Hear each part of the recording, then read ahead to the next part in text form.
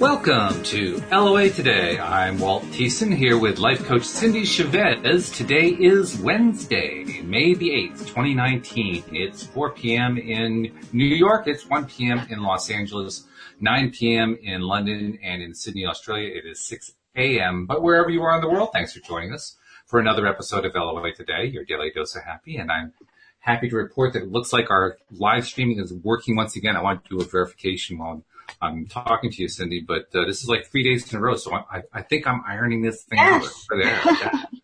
Yeah, which is a whole lot better than I for a bit there. I was a little bit afraid, like, oh no, am I getting back into the territory I was in a year ago? Remember everything? Right. Oh, technical issue, and I had to take that whole mindset, push it around. In fact, I was doing that today because I realized I was dealing with problems. I said, no, we want solutions. We don't want problems. We want solutions. I do remember that. Yeah, that was quite a time. But no, things are improving. We're now to the point where we have one live stream going to YouTube, and I'm actually working in the background between shows trying to get a second live stream going because I know people who are on Facebook like to have the live stream going there. So I'm seeing, can we have it going to two places at once? And it turns out it's like a 3-computer solution in order to do it. But I'm that close. So yeah. Eventually you're going to have a big control room with screens. No. It's going to be like something out of, one of the big movies where they've got a, screen. That's what I'm picturing. 25 cameras. Camera 3, angle over to the left. Awesome. Yeah, awesome. That's good. But of course, the thing I've overlooked in my little introduction here is today is Neville Day. Yes. Happy Neville Day. Happy Neville Day to you. Yes. And we're almost at the end of the book we've been working on, which is his first book. Yeah. And we've been working on it for a while because it's been one of the longer books that he wrote. Exactly. Yeah. We did these all in this weird hodgepodge, topsy-turvy order with no reason or rhyme to it. We just decided to start teaching Neville, learning about Neville, and we dove in, and this is our 5th book, though. Mm-hmm. So, we've done a lot of setting, and we are almost to the end of this one. I think it's been really good. I'm not sure if I feel like a Neville expert yet, but I feel like a Neville better than I was before. Not quite expert, but, I understand more now. Right. I always say this is that, I just like to entertain the idea that none of us are exemplars. We are all aspirants, right? Yes. We're all working on getting there. There's always something new to learn. We never are going to know it all. Yeah, you got that. No kidding. We're never going to, what does Abraham say? We're never going to get it all done. We're never going to get it done. Right. You can't get it wrong and you'll never get it done. Yeah. Can't get it wrong and you'll never get it done. But just keep going. That's the thing, is to keep going. Exactly. Keep learning.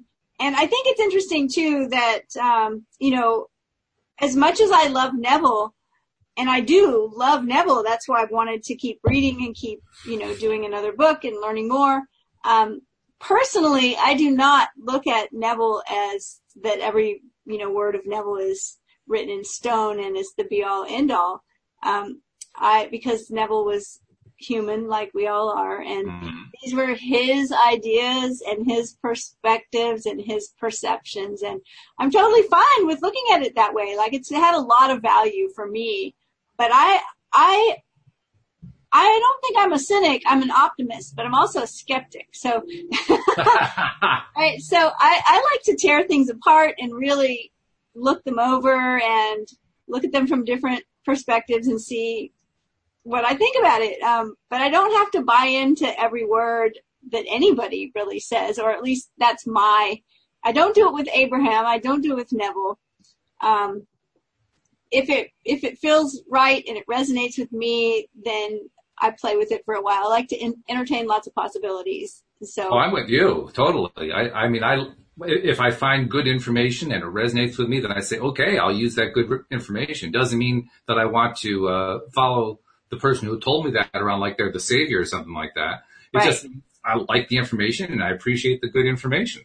I think it's a really healthy, rule for all of us to recognize that, it's so easy sometimes for people to find a teacher that they really love, really resonate with, and then kind of put that teacher and their teachings up on a pedestal where like they can say no wrong and, but so-and-so says this, and it's like, that always ends badly. It does, doesn't it? It really always ends badly. I've learned the hard way. So, I don't know why I'm saying all this, but I just felt like I was thinking about it today, how I feel healthier that I can take that perspective.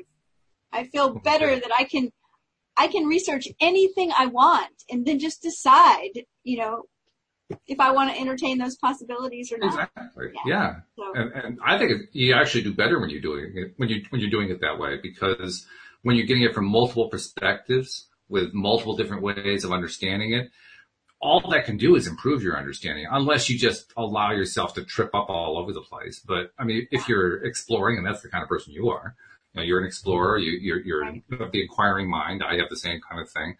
When you have that, boy, just having all those perspectives gives you wonderful range that you can't get from just following one person or one guru or one external or not external, one inner being spirit or whatever you might want to be connecting into. It doesn't matter. Yeah. The fact that you're getting multiple perspectives. One of the things that I, recognize is that our level of consciousness is directly related to our lack of judging, right? Like the more judgy we get about something, the less we're able to consciously create at will. Because in order to do that, we really have to let go of a lot of judgment. And what happens when we're making this teacher right and that teacher wrong we're just miring ourselves in a lot of judgment all of a sudden. And so it's actually beneficial to the whole law of attraction process if we can just, like I know you've heard me say this before, and I got it from astrologer Carolyn W. Casey because I love it so much. She said, we don't need to believe anything. We can just entertain possibilities. It's so much freer for me to say, I can entertain that possibility. Mm-hmm. You believe this or that, that's when we get stuck. Yes. Well, plus, I mean, you look at it from the way, say, Abraham explains things, with the two-ended stick. If we're focused on, well, that particular guru is wrong or that particular person's approach is wrong, we're on the wrong end of the stick. We're on the lack end here. We're on the end of the stick that's going to deliver all the stuff we don't want.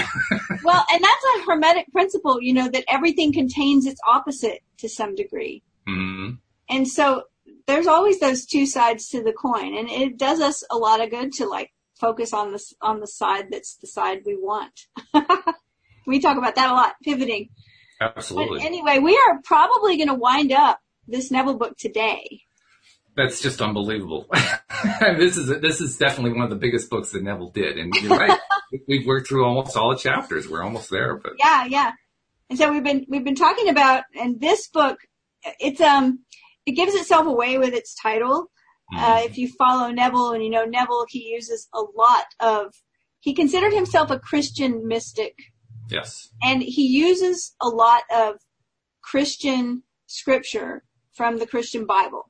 Mm-hmm. And he always has ideas about what those things mean that are very much unlike what we hear in mainstream Christianity or, that kind of thing. But this one, I think he is focused there more than a lot of his other books. And it's obvious because the title is Your Faith is Your Fortune. And that's very appealing to a person that would call themselves a person of faith, right? And that would be a kind of Christian term, although there are many other faiths.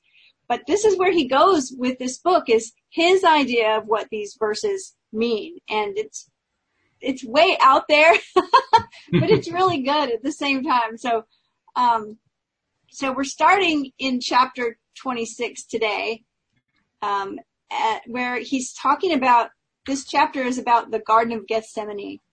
So that's the story in the Bible, in the Christian Bible, where Jesus was really stressed out.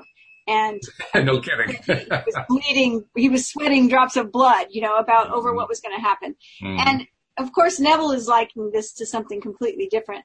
He's likening into us being pressed out and our consciousness creating something from that.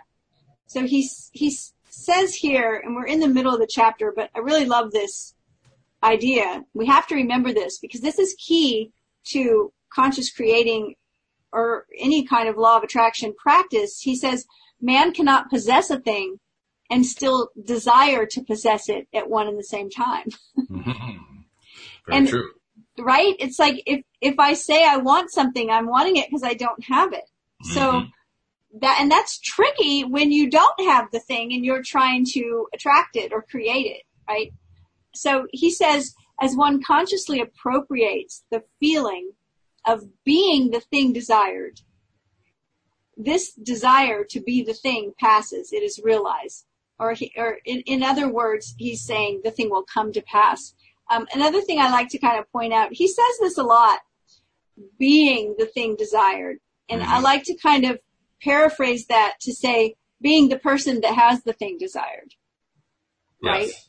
I mean, if I want to have a best-selling book, then I want to be a best-selling author, or I want to be the person that has a best-selling book, or whatever it is that I'm wanting. And so he's talking about that here. He's talking about consciously appropriating the feeling of being the person that has that thing. And he says that when we can do that, then the desire to be that owner of that thing or to be that thing will be realized. Right. Okay.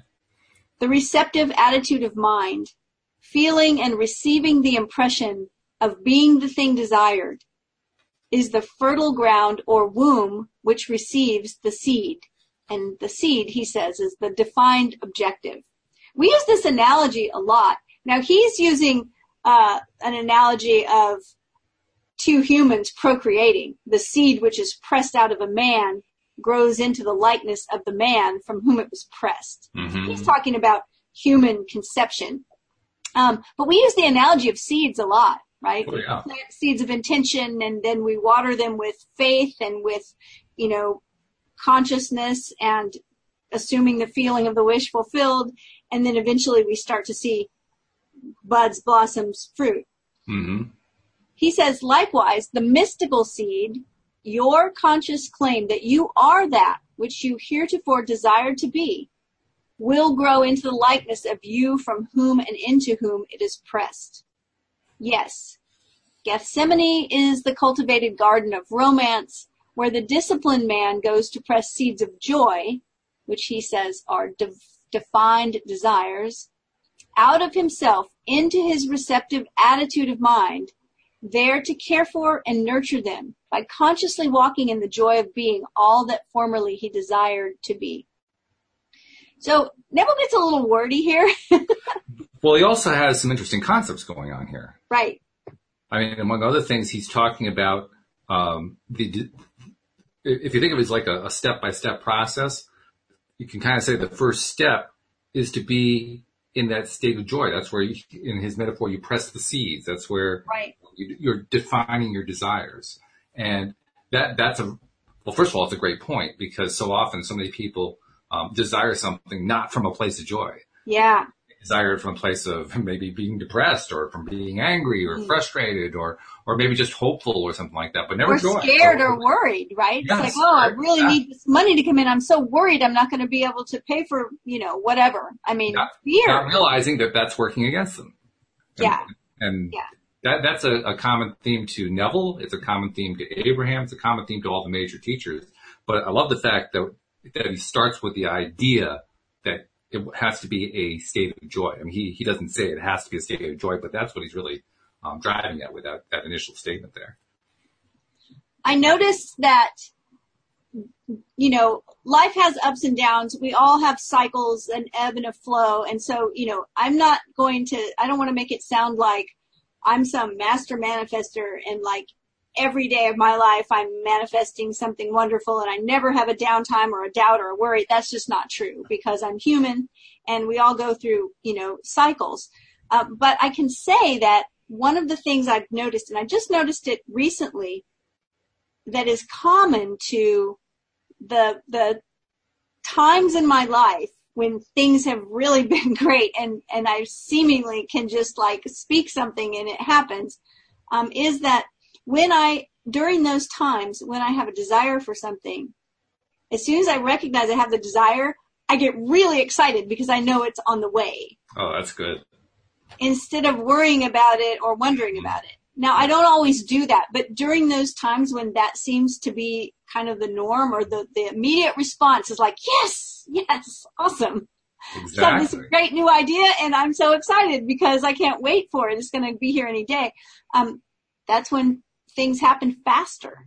Absolutely. Yeah, because there's no resistance going on there. That's good. That's great. That's really I want to get there to where that's just always the normal response, but it's... Well, I mean, we should also point out, I mean, you mentioned that you're really not a master manifester, but really you are. I mean, we all are. I mean, just look, everything around us, we manifested. It's just what we're talking about is being a master creator.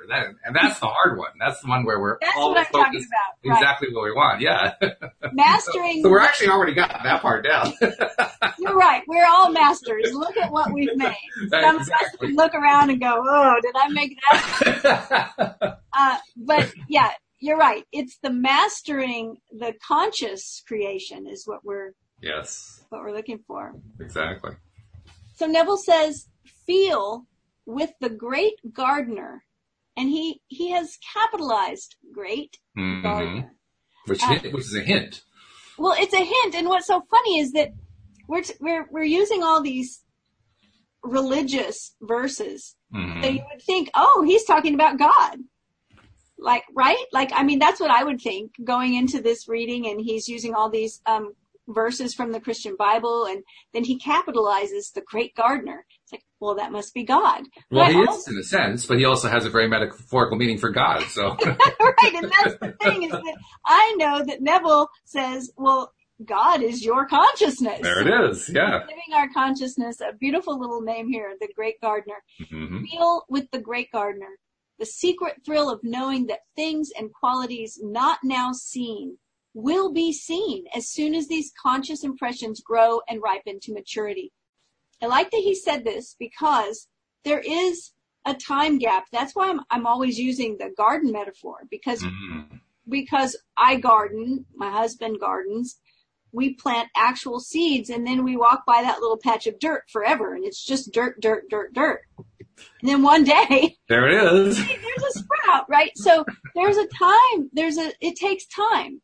And we can't always manifest something instantly. Sometimes we do. Other times we're waiting, like he says here, we're waiting for the conscious impressions to grow and ripen to maturity. He says your consciousness is Lord and husband. The conscious state in which you dwell is wife or beloved. This state made visible is your son bearing witness of you, his father and mother. For your visible world is made in the image and likeness of the state of consciousness in which you live. Your world and the fullness thereof are nothing more or less than your defined consciousness objectified. So we've talked about this a lot, right? It's like people say, well, I don't know what I'm thinking lately. Well, look around. There it is. Yeah. And also, it's been a big theme of the book, too. I mean, this is the thing he constantly has gone back to every single chapter. This has been it. Yeah. Exactly. So he says, knowing this to be true, see to it that you choose well the mother of your children, that conscious state in which you live, your conception of yourself. So he's going back to what he just said, that the mother of these things that you want to see manifest, of the fruit you want to bear. What's the mother? It's the conscious state which you're dwelling in.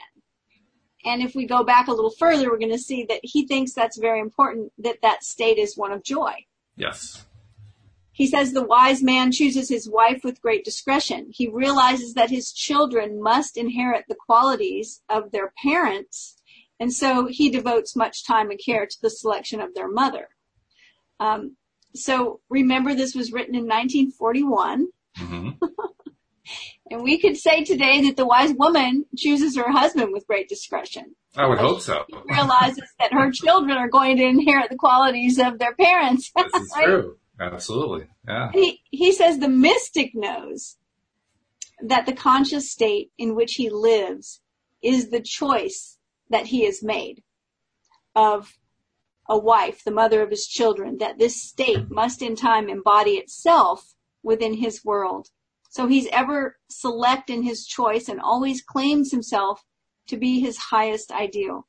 He consciously defines himself as that which he desires to be. Mm-hmm.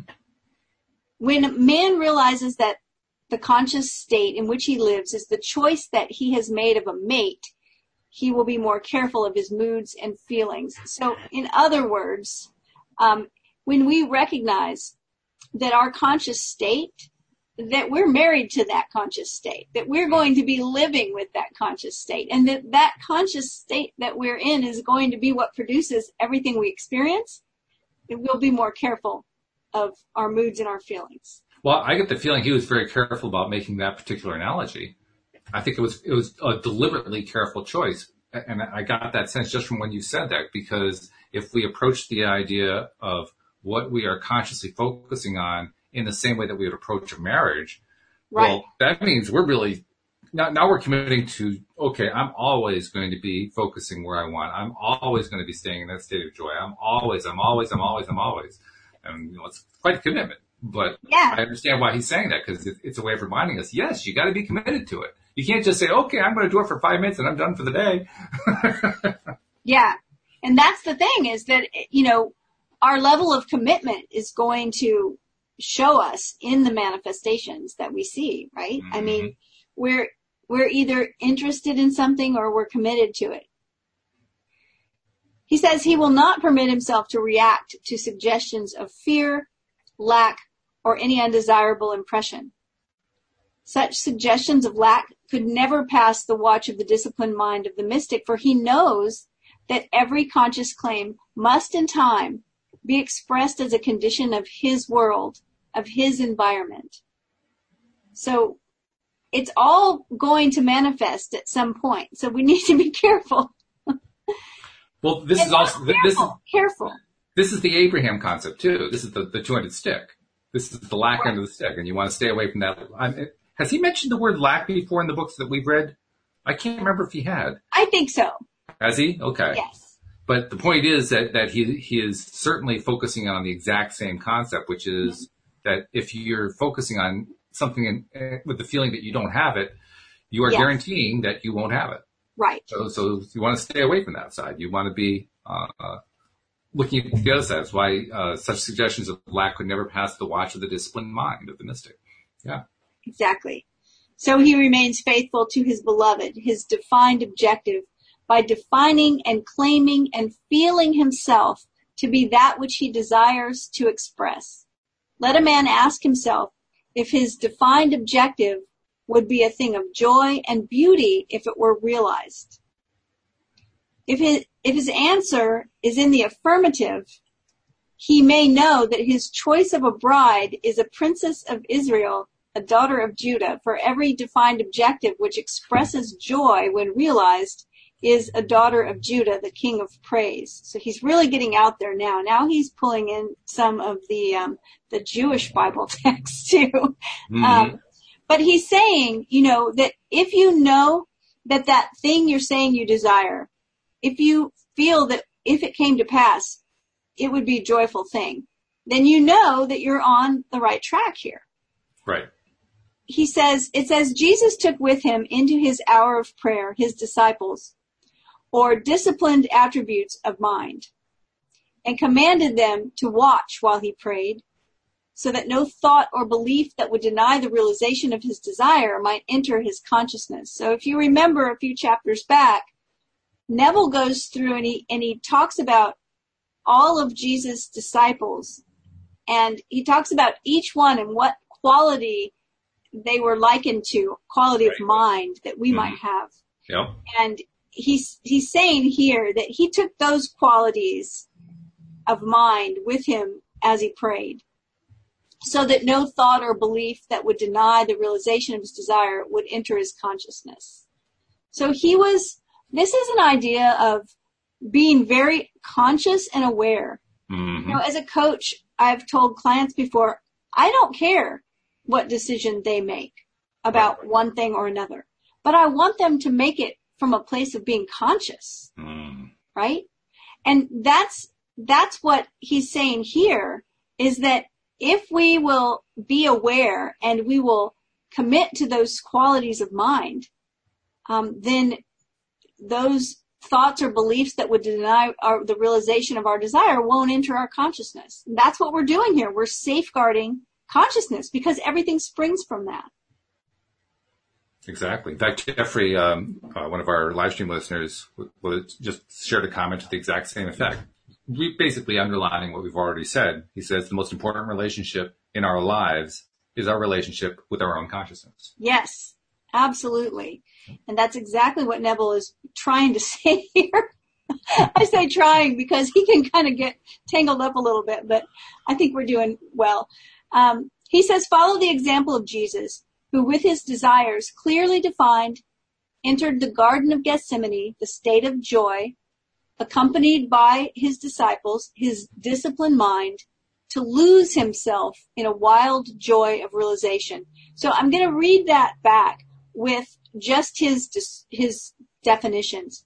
Okay. Follow the example of Jesus, who had his desires clearly defined. He entered into the state of joy with his disciplined mind to lose himself in a wild joy of realization. So we want to know what we want, have our desires clearly defined.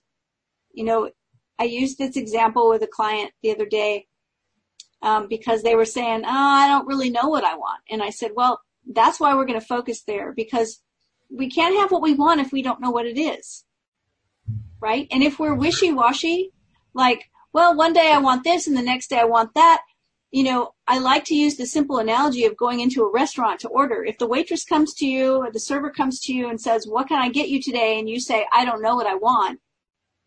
Well, they're going to wait for you to figure it out. And then if you say, well, you know, the sandwich looks really good and the fish looks great and this vegetarian option looks really good too and the soup sounds wonderful, they're still going to wait until you can tell them what you want.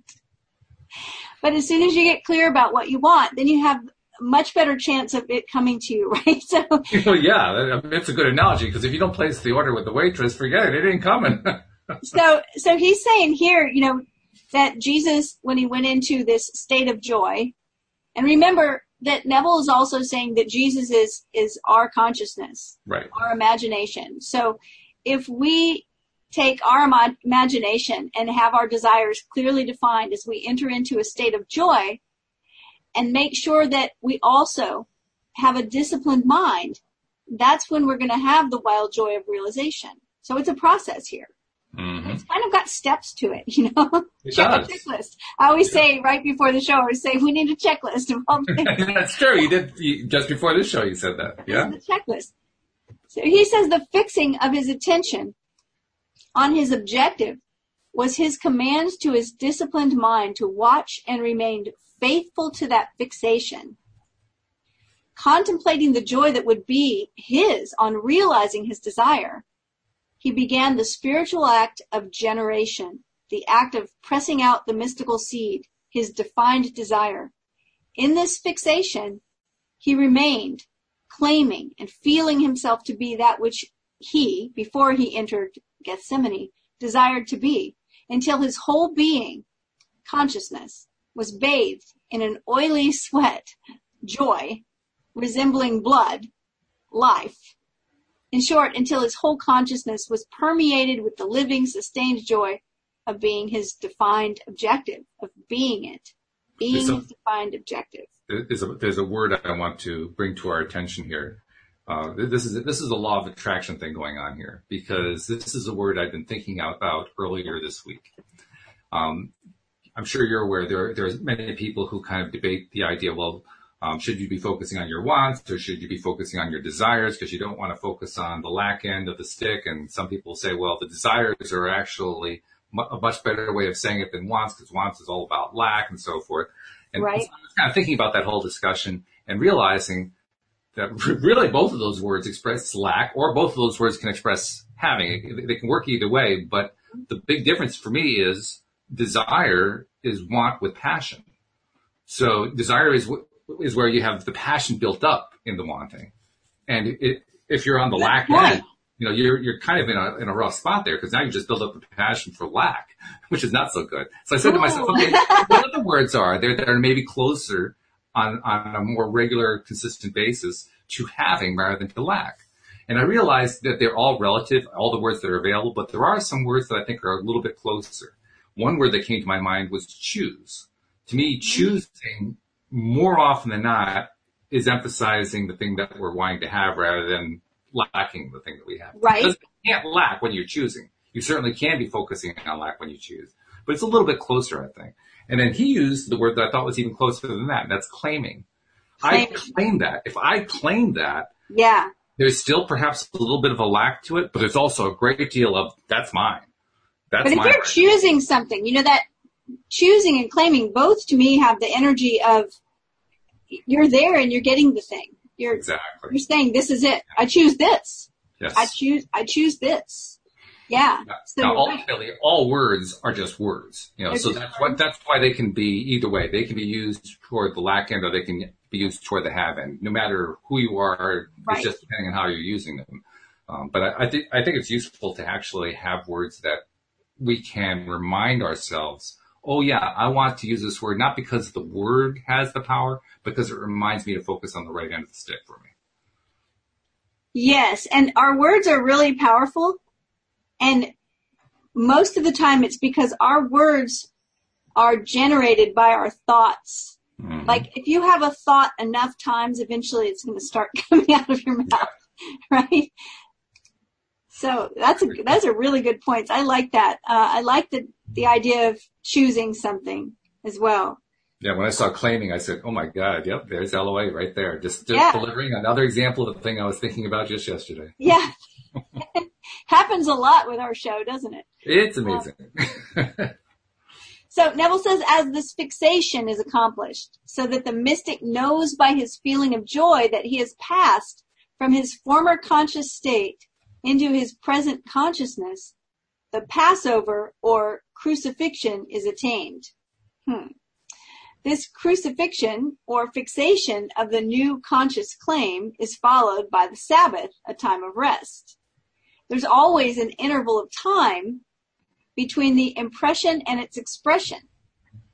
That's important to remember. We were talking about that a minute ago. I was just going to say, it sounds like you just said it, except he's saying it in his more metaphorical terminology, but it's the same concept. Yeah, between the conscious claim, there's your word, between the conscious claim and its embodiment. Mm-hmm. Now he says this interval is called the Sabbath, the period of rest or non-effort, the day of entombment. So really, really interesting here that, when we choose something and we're able to step into that place of consciousness where we are feeling the joy of already having it, we'll stop the efforting and striving because the thing is a done deal. Yes. That's what he's talking about here, is recognizing that and letting go of all that striving for the thing, because we don't have to strive for it. It's done. He says to walk unmoved in the consciousness of being or possessing a certain state is to keep the Sabbath. all of his metaphors crack me up. Wow. The story of the crucifixion beautifully expresses this mystical stillness or rest. We are told that after Jesus cried out, "It is finished," he was placed in a tomb, and there he remained for the entire Sabbath. It's cracking me up because I'm thinking, well, I don't know if all the people in history that have been crucified would agree with Neville that it was this beautiful expression of stillness or rest. Well, maybe not during it anyway. Afterward. No, not during. Maybe after. When the new state or consciousness is appropriated, so you feel by this appropriation fixed and secure in the knowledge that it is finished, then you too will cry out, "It is finished," and will enter the tomb or Sabbath, an interval of time in which you will walk unmoved in the conviction that your new consciousness must be resurrected or made visible. So this is when you know it's a done deal. Mm-hmm. You know it. And I love to use that example that we used earlier about ordering something in a restaurant, because we have no problem with that kind of faith, right? If I tell the waitress that I want whatever, the club sandwich, and she goes off to get it, I don't sit there and worry and fret that it's never going to show up. That's true. Now, if 45 minutes goes by, then I start worrying and fretting. That's when we start making jokes about, what are they doing? Are they still trying to track down the cow? I mean, what's going on there? But, it's like when I put a stamp on an envelope and throw it in a mailbox somewhere. It's like, I don't worry that it's never going to get there. Now, hey, if the person calls me a week later and say, yeah, I might worry.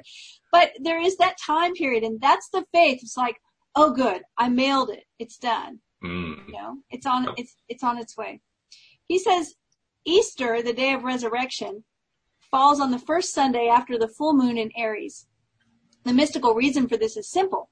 A defined area will not precipitate itself in the form of rain until this area reaches the point of saturation, just so the state in which you dwell will not express itself until the whole is permeated with the consciousness that it is so, it is finished.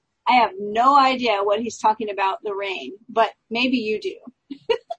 Let's see, where does the rain fit in? That's a good question. I'm not sure. There is, he may actually address it in the next part of it. Okay, let's go forward. He says, your defined objective is the imaginary state, just as the equator is the imaginary line across which the sun must pass to mark the beginning of spring.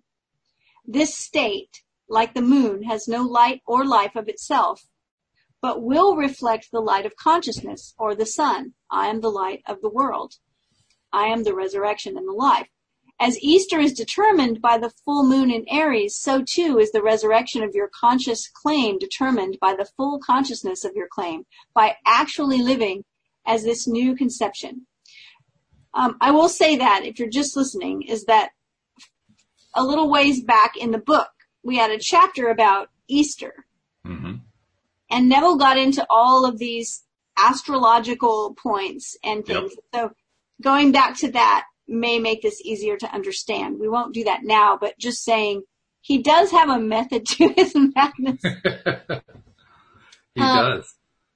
He says, most men fail to resurrect their objectives. Now remember, a little earlier, he said the resurrection. That was the thing manifesting. That was the thing coming to life, right? Mm-hmm. Whatever it is. So he says most men fail to resurrect their objectives because they fail to remain faithful to their newly defined state until this fullness is attained. And we see this so often. Someone gets a clearly defined, thing that they want. They have the desire. They know what it is. They start doing the work for it. They start holding the vision. They start walking in the feeling of the thing already happening. And then this time goes by and they say, this stuff doesn't work. Yep. So they failed to remain faithful to their newly defined state. Yes. The state of what? The state of somebody who's the person that already is that thing. The person that already has attained that fullness. He says if man would bear in mind the fact that there can be no Easter or day of resurrection until after the full moon, he would realize that the state into which he has consciously passed will be expressed or resurrected only after he has remained within the state of being his defined objective. Now, remained for how long? I don't know, but you got to remain there. Keep going. Until his whole self thrills with the feeling of actually being his conscious claim. In consciously living in this state of being it, and only in this way will man ever resurrect or realize his desire. So while that last section doesn't actively use the metaphor of rain, it does seem like he has explained it here, at least to some degree. And he actually kind of clarifies it a bit. I see it now because he's talking about the point of saturation, right? Exactly. And that point of saturation is the point of manifestation. That's the equivalent. So when he says a defined area will not precipitate itself in the form of rain until this area reaches the point of saturation, what he's saying is you got to stay in that consciousness. You got to stay in that conscious state that you've created for however long it takes. How long it's going to be, like you said, you don't know how long it's going to be. You just stay there. You just stay there. And it's interesting because we know that if we get into that state of knowing that we are that, I am that, right? We've been talking about this for 26 chapters. Mm-hmm. And we stay there. that eventually we'll be so saturated. I mean, I like that word. That energy, that the thing will have to happen, whatever it is. Tying back to the word claim, that's claiming. Yeah. You don't claim and then abandon the claim, right? I mean, you use the analogy of putting a letter into the mailbox and not worrying about it. Right. But we could easily make it a baggage claim. You know, you're at the airport, you've flown from one city to the next, you go to the baggage claim, and you put a claim in on your suitcase. Now, many people could tell stories about the lost suitcase and so forth, but there are very few of them who will tell the story in a way that says, well, I just gave up on the suitcase. Yeah, it wasn't there. I waited a half an hour. So I just abandoned it forever. No, they'll keep after it until that suitcase shows up. And there's a reason why. It's because that thing is important to us. That's right. Right? Yeah. So is the thing is the thing that we say we want. How important is it? Well, it's got to be important enough for us to hold that new conscious state that we've been holding. I like when I'm coaching someone, I sometimes ask this question. When they say they want a certain thing, okay, on a scale of 1 to 10, how committed are you to bringing this to pass? Mm-hmm. I mean, I've had people say to me before, oh, I guess I'm about a 5. Yeah, let's not worry about that. All right. So I'll tell you something parenthetically here. Yeah. Doesn't tie directly in, but it ties in indirectly. Tuesdays, Bill G and Alex King and I have been talking about this modality that Bill engages in called SRT. It's called SRT, Spirit Response Therapy. Uses a pendulum and all that. And I've actually been experimenting with a pendulum and learning how to interact with it and so forth. One of the things that I've pulled, that I've taken away from it is this notion of staying focused. And staying focused, and this is the part that's hard to explain, staying focused by not trying to stay focused. With the pendulum, I've been doing some experiments, and one of the experiments I've done is I've used a chart that's basically a chart of all these wonderful possibilities, and I ask the chart, which one should I be focusing on? And I'll let the pendulum show me. In other words, I'm not committed to it has to be item 3. Right. I'm saying I'm open to what's coming here. Show me what it is. I'm going to maintain my belief that it's coming, but I'm going to leave it up to you, universe, or you inner being, or you, God, or whatever you want to call it. Right. I'm going to leave it up to you to tell me what's the next thing coming. And when you do it that way, now it's a lot easier to maintain that consciousness. Now it's a lot easier to maintain that new conscious state started from a point of joy and maintained right through to the point where whatever X is shows up. I like it. And I was looking around because there was a pendulum somewhere around here that I was going to show you, but okay. Well, I'll tell you what, I have been enjoying working, when Bill brought this whole thing up with the pendulum and SRT and so forth, I was a little skeptical, and then I bought a pendulum just to play with it and just to see what would happen. And I found not only to my delight that I could get very, very consistent results out of it, but I realized that a request that I had put out about a year ago had finally come true. I had put out the request. I wanted to have a very consistent way to be able to converse with my inner being. And I never found a really consistent way where I always knew, well, this is my inner being saying yes. This is my inner being saying no. This is my inner being saying X. I had not found that yet. Right. But with the pendulum, I found it. Because I was consistently getting yeses when I should be getting yeses and nos when I should be getting nos. I thought, cool, it's not a full conversation yet, but at least I got the yeses and nos down. Excellent. Congratulations. Yeah.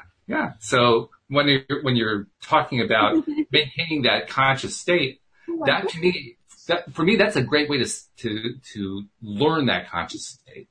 Because when I'm getting that really good connection with the inner Walt, as I like to call it, then it feels like I can stay there. It doesn't feel like anymore, oh, this is a waste of time.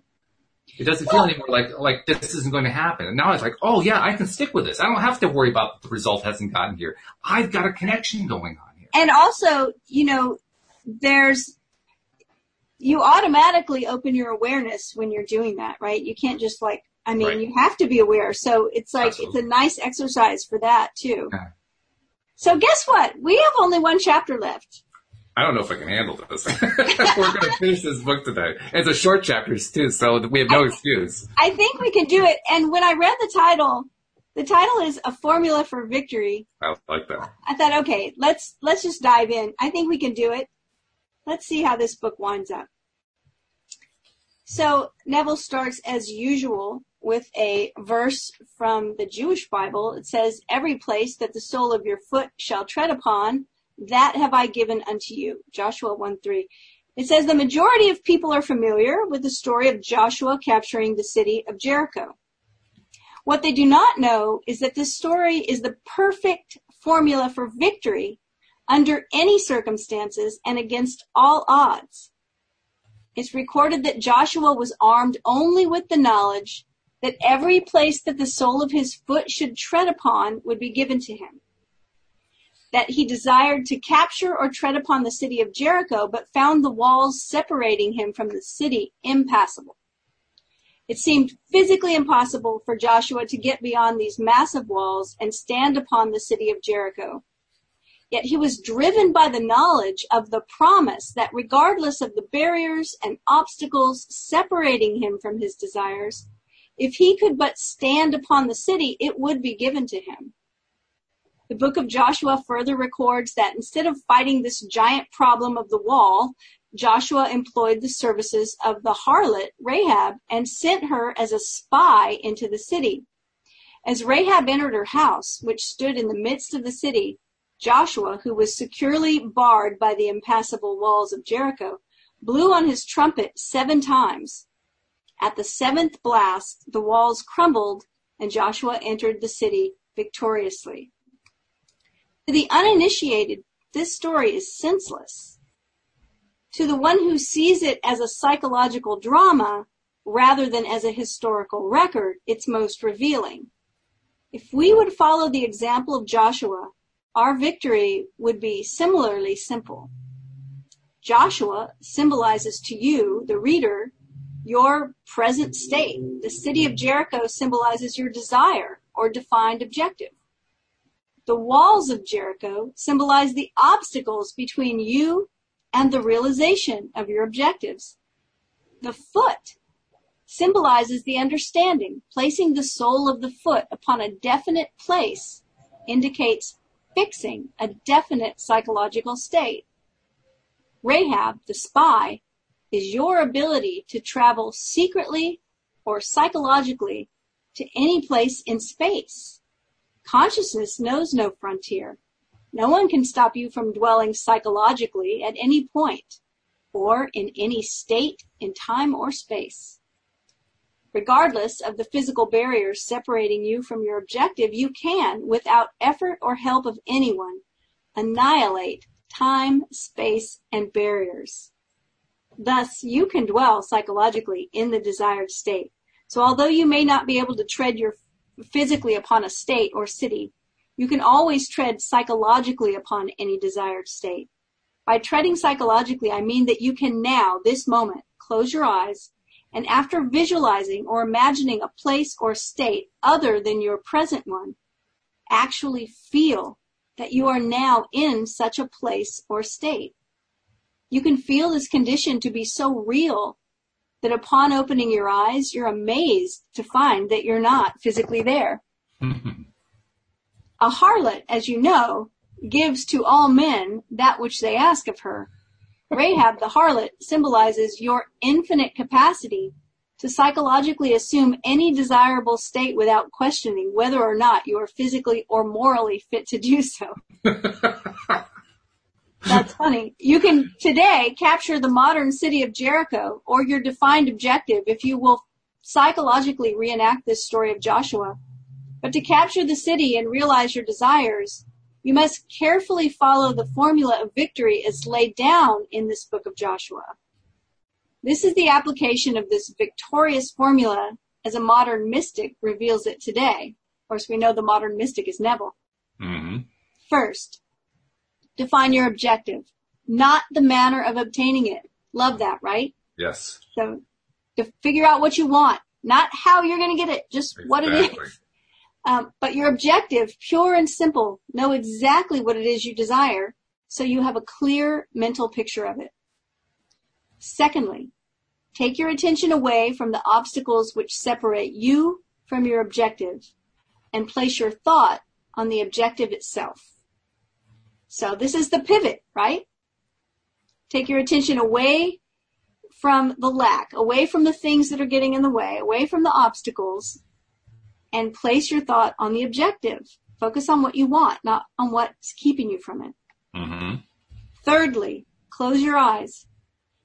Feel that you are already in the city or state that you would capture. Remain within this psychological state until you get a conscious reaction of complete satisfaction in this victory. And then, by simply opening your eyes, return to your former conscious state. This secret journey into the desired state, with its subsequent psychological reaction of complete satisfaction, is all that's necessary to bring about a total victory. This victorious psychical state will embody itself despite all opposition. It has the plan and power of self-expression. From this point forward, follow the example of Joshua, who after psychologically dwelling in the desired state until he received a complete conscious reaction of victory, did nothing more to bring about this victory than to blow 7 times on his trumpet. The 7th blast symbolizes the 7th day, a time of stillness or rest, the interval between the subjective and objective states, a period of pregnancy or joyful expectancy. This stillness is not the stillness of the body, but rather the stillness of the mind, a perfect passivity, which is not indolence, but a living stillness born of trust in this immutable law of consciousness. Those not familiar with this law or formula for victory, in attempting to still their minds, succeed only in acquiring a quiet tension, which is nothing more than compressed anxiety. But you who know this law will find that after capturing the psychological state which would be yours if you were already victoriously and actually entrenched in that city, will move forward towards the physical realization of your desires. You will do this without doubt or fear, in a state of mind fixed in the knowledge of a prearranged victory. You will not be afraid of the enemy, because the outcome has been determined by the psychological state that preceded the physical offensive, and all the forces of heaven and earth cannot stop the victorious fulfillment of that state. Stand still in the psychological state defined as your objective until you feel the thrill of victory. And then with confidence born of the knowledge of this law, watch the physical realization of your objective. Set yourself, stand still, and watch the salvation of the law with you. And that's the end of the book. Interesting way to bring the book to a close by focusing on stillness. I love that it's the stillness that produces the thrill of knowing that, he talks about a response, right? So you have the response, or I think he might call it a reaction. But it's the reaction of knowing that it's going to come to pass. I don't remember if Neville has talked about a 3-step method before. He might have, but he does here.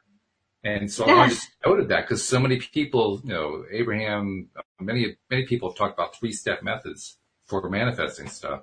Right. I want to go over it again. First, define your objective, not the manner of obtaining it, but your objective, pure and simple.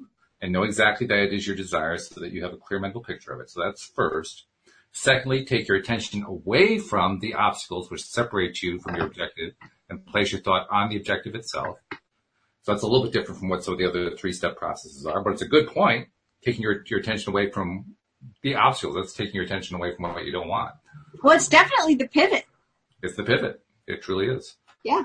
And then thirdly, close your eyes and feel that you are already in the city or state, I like that, that you would capture. Remain within this psychological state until you get a conscious reaction of complete satisfaction in this victory.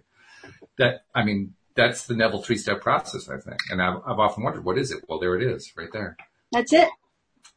The only thing that was missing is his phrase that you've often referenced, assuming the feeling of the wish fulfilled. He says it here as close your eyes and feel that you are already in that city or state that you would capture. But same concept. Yeah. And knowing that it's the first book, he might not have brought that in yet. Yeah, I may not have formed that wording yet. That's true. Yeah. But I'm still caught by the fact that this is all about stillness. I mean, today we would call that a meditative state. Yeah. Just stilling the mind, calming everything down, step by step, bringing it to the point where the mind is less and less often going off on tangents, and you just gently pull it back and so forth until finally you get to the point where it's just stillness, just total stillness. And note that he says here in the third step where he's talking about that, he says, that he wants you to remain in that state until you get a conscious reaction of complete satisfaction in the victory. Mm-hmm. Yes. And I think that is probably the place that a lot of us don't get to, because we're not willing to remain in that state until we feel that complete satisfaction, because we're all busy and we're not willing to spend the time being quiet and still and kind of waiting for that sign, if you will, of feeling the victory of it. Well, I'll tell you another little story that kind of ties into that. Because I mentioned how I've been playing with the pendulum, and I don't know if I told you this. I don't think I did. I told Bill G about this, but I made a chart that's the Abraham Hicks Emotional Guidance Scale. Oh, wow. So everything from depression all the way up to joy, happiness, and clarity and so forth. And I've been using that as a way not to try to achieve a state, but simply I've been using it as a way to check, okay, where am I? Tell me, pendulum, where I am on this scale. And the story that I want to render is that there have been at least 2 or 3 occasions now where it has told me I'm at the highest level. And I didn't know it. I wasn't feeling bad or anything like that, but I had not deliberately mentioned in my own conscious state that I'm feeling joyful right now. So I, in a sense, this is kind of what we call being disconnected from it. In a sense, I was just not connected with the fact that I was feeling so good. But so did you recognize it after? Did you become aware of that's true and I'm just not even recognizing it? Yeah. And then and that's the rest of the story, because as I did that, first of all, I kind of left a piece of the story out. I had also instructed my inner being to use the pendulum to tell me how intense the feeling was of whatever state I was in, and to show the intensity by swinging further in a longer arc. And as I was realizing it, the arc kept getting bigger and bigger and bigger and bigger. So there was a definite, there was a coordination going on. Yeah, right. What I was exploring and what I was feeling and what the pendulum was showing me. And as that happened, I felt something that surprised me. I felt joy welling up within me. Oh, wow. And I didn't expect that. But it was really cool. Basically, this is what we call reconnecting. I was reconnecting to my joy right in a moment. Well, it's really interesting because what you're telling me says that we can be so disconnected or unaware of what's going on within our own selves that we're not even appreciating it or recognizing it. And as you recognized it, it welled up within you and you became more and more aware of it. That's really cool. It is cool. That was my reaction. How cool is this? I mean, at first I was thinking that it was the pendulum that was, warming me up, so to speak. I said, no, wait a minute. The pendulum is reflecting what's going on inside of my inner being. This is me doing it. Right. It's you. Holy cow. Cool. Jeffrey left another comment. He says, I've heard there was a secret chord that David played and it pleased the Lord. I'm not sure what the reference is there. I don't know what the chord is. But if you find out, let me know. Yeah, right. That's and I are both musicians. I mean, maybe it's a reference to the biblical David. I'm not sure. Yes. But, yeah. Yeah. But excellent. Thank you for sharing. This has been great. Yeah, this has been very good. I've enjoyed it a lot. Next time we're together, I think we'll start a new book if everybody thinks that's a great idea. Well, we've been talking about, you and I talked about it before the show, what that book might be. I'm not sure we should announce it just yet, but I'll announce it through the promos. So I'll invite everybody to pay attention to the notices that we put out there. And I'll remind everybody, if you're not yet a subscriber, please become one, because that's how you find out what the next book is. And that's how you follow us along as we go along. And be sure that you're sharing the fact of this, that you're subscribing as well. And feel free to drop in on the live stream too. because most of our listeners are podcast listeners, but, we like to have people joining us on the live stream too. So, Cindy, thank you for leading us through Your Faith is Your Fortune. We appreciate it. Thank you for having me. You've been doing great research, I got to tell you. Your clarity is wonderful. Tell people again how they can reach Cindy Chavez, the life coach, too. They can reach me on my website, cindychavez.com, CINDIECHAVEZ. I would love to hear from you. Reach out. Give me a shout. Say hello. Sounds great. All right. Thank you all once again. We'll see you all next time here on LOA Today. Goodbye, everybody. Bye, everyone.